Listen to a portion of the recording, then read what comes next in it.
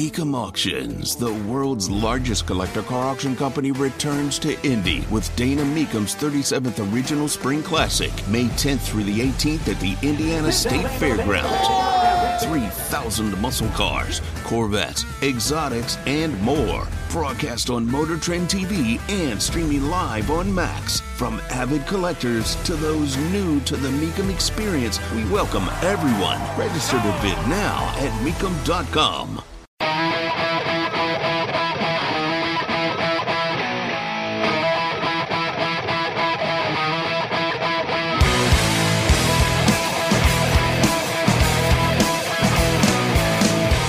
Now, we talk often about the economy, and every time I talk to economists like Dr. Matt Will, I'm reading the Wall Street Journal, I'm hearing from the people at Fox Business with Charles Payne, who we have on the show from time to time, and others, there's nothing that signals to me that everything is going in the right direction. Although we have seen a cooling of inflation, that does not mean we've seen the end of inflation. It doesn't mean that we've seen an end to the increase in prices. It doesn't mean that we're going to be seeing any rate cuts anytime soon. That's not what it means. I think we're still seeing it.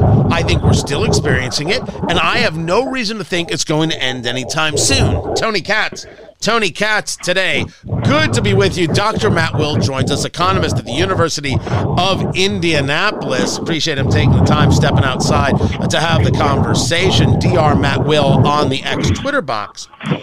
It's the Wall Street Journal that put out this story that the interest rate futures indicated that there is a 52% chance that the Federal Reserve will lower rates by at least 1/4 percentage point by its May 2024 policy meeting, and by the end of 2024, rates might be down from where they are right now by nearly a full percent. Is this wishful thinking? Well, Tony, I don't know that it's wishful thinking. What the Wall Street Journal is simply doing is reporting on what the futures market believes. And the futures markets can be confusing to most folks because they're what we call derivatives. But they're they have a good track record in history of predicting the future. Of course, that's what they're called, futures. And there is now investors, buyers and sellers. Some believe rates are going up, some believe rates are going down. But the current indication in the futures market is that there's a 52% chance, as you said, of rates going down next year. Am I one of that 52%? No. But I can tell you that it is now more than a majority of investors that do think, believe, wish, desire, I don't know what you want to use it, and what word, that rates will go down. Well, that's just it. Believe and wish can't be in the same conversation. Believe is, well, here are some indicators that make me think this will happen. And wish is, I kneel down by my bed at night and say, dear Lord, do me a favor. I need my 401k to grow. Will you please bring rates down? Those are two different things, sir. You are correct. But people that buy and sell securities, people who are investors, are people. They have psychology, they have sentiment, they have beliefs. And, my interpretation of the data is that the market is not going to be cutting rates because Jerome Powell told me, he told the world, I'm not cutting rates anytime soon. If I have to, I'll be holding them here for long term. So I think that the majority of the people in the market now are ignoring the data, and they're ignoring what Jerome Powell thinks because of wishful thinking. So, no, you're correct. They sit down at night and pray, but they're wrong, in my opinion. Talking to Dr. Matt Will, economist at the University of Indianapolis.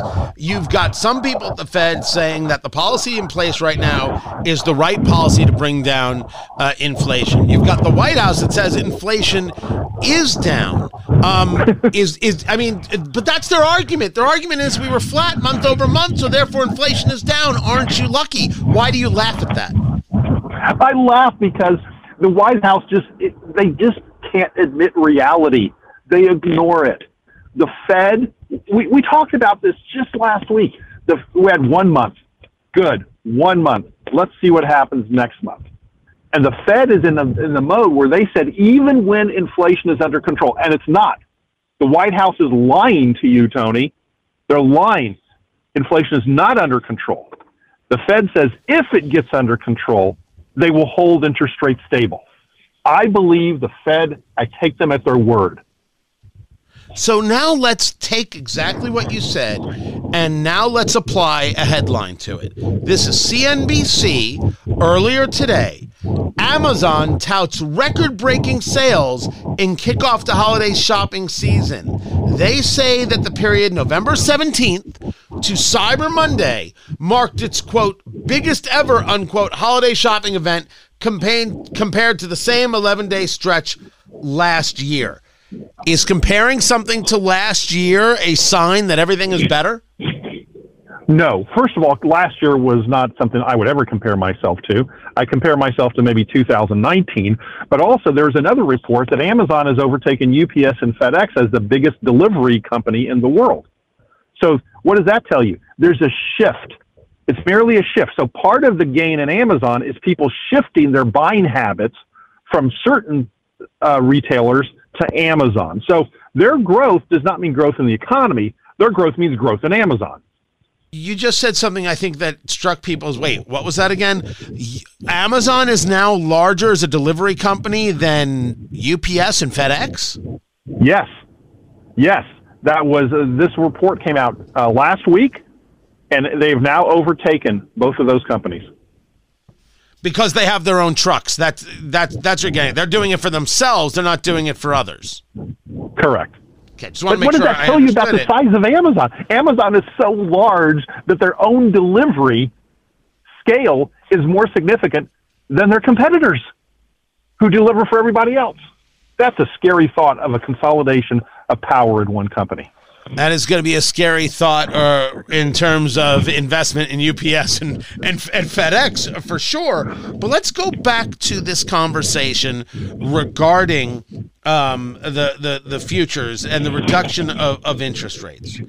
I would like to see interest rates go down. I certainly hope that it happens, but hope is not a strategy. What is it that when you speak to economists who think they will go down, what do they believe that the strategy is? The current policies of the Fed or the current policies of the administration? I don't know of any academic economists, who I'm not fans of, that believe rates are going to be going down anytime soon. What I see is people on Wall Street, 52% of them, now let's keep this clear, this isn't everybody, who very much believe they're going to go down, hoping, and this is, I do mean the word hope, hoping that by their strong 52% opinion that they can persuade the Fed to cut rates. That's what they're doing. I think they're wrong. That's my analysis is different. I don't know of anybody that's putting a data-driven analysis on the table to justify rate cuts. To what extent is the Fed persuadable by business? You know what? I don't think they are. I have been impressed not by the policy of, let's say, Bernanke and Yellen, but I've been impressed with their independence. And I have seen, well, I'll say it, with their independence. And Jerome Powell is, I think, more independent than his two predecessors. So I don't think they're persuadable. I think this is just really Wall Street folks who we've talked about as being interest rate addicts, who are simply trying to do anything they can to persuade the Fed to cut rates so that they can make money off of that. That's all it is. Get into a conversation with me, talking to Dr. Matt Will, economist at the University of Indianapolis. One of the things Joe Biden is talking about as he is focused on re-election, but he is engaging himself and inserting himself into the business world. And he does it on two subjects as of late. The idea of junk fees, right, and price gouging. He's been talking about this a lot. And certainly there would be some people who would be very thrilled to see some of the nonsense fees that are here, there, and everywhere disappear. But that comes at a great cost if you want government getting involved in this way. Is there anything from an economic point of view where business people or economists like yourself are looking at these things from the Biden administration and saying, this is going to make a real difference? Oh, I think it'll make a difference in the wrong direction. I believe that his focus on fees are causing problems for the economy. They're disrupting the invisible hand of the free market. And that is wrong. That is what causes economies to shrink. It's what causes businesses to go out of business. It's what causes GDP to drop. You can't, the free market must be free. There's no old guy sitting in the White House that can control the economy. And if he thinks he's delusional.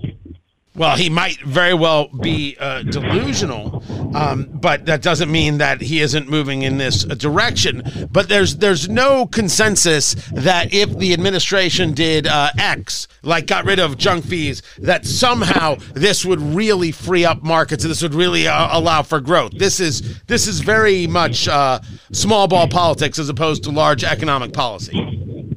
It's socialism. It has zero to do with economics. I mean, if a bank can't make money on spread, which is the amount that they charge on loans versus what they pay in deposits, they have to make their money somewhere. So they make it on overdraft fees, convenience fees, loan origination fees. That's what the banking industry is right now. So Joe Biden wants to control that. He and his administration have already screwed up the banking sector through their bailout of SVB, and they're controlling who's successful and not successful. And now they want to go more into it. They're doubling down on running banks. Who in your listening audience would like Joe Biden to run the banks of our country? Well, you want to ask that question? Yes. I question their sanity if they say they want Biden to run the banks instead of professional bankers. A guy who's lived his entire life in Washington, D.C. knows more about banking and his staff, which is probably a bunch of people in liberal arts degrees who know nothing about finance and economics. You want them to run? You want them to run the banks of our country instead of professional bankers who have spent their whole lives doing it? I think you'd be surprised to learn their answer. Dr. Matt Will, economist at the University of Indianapolis. I appreciate you taking the time to be with us. More is coming up. I'm Tony Katz.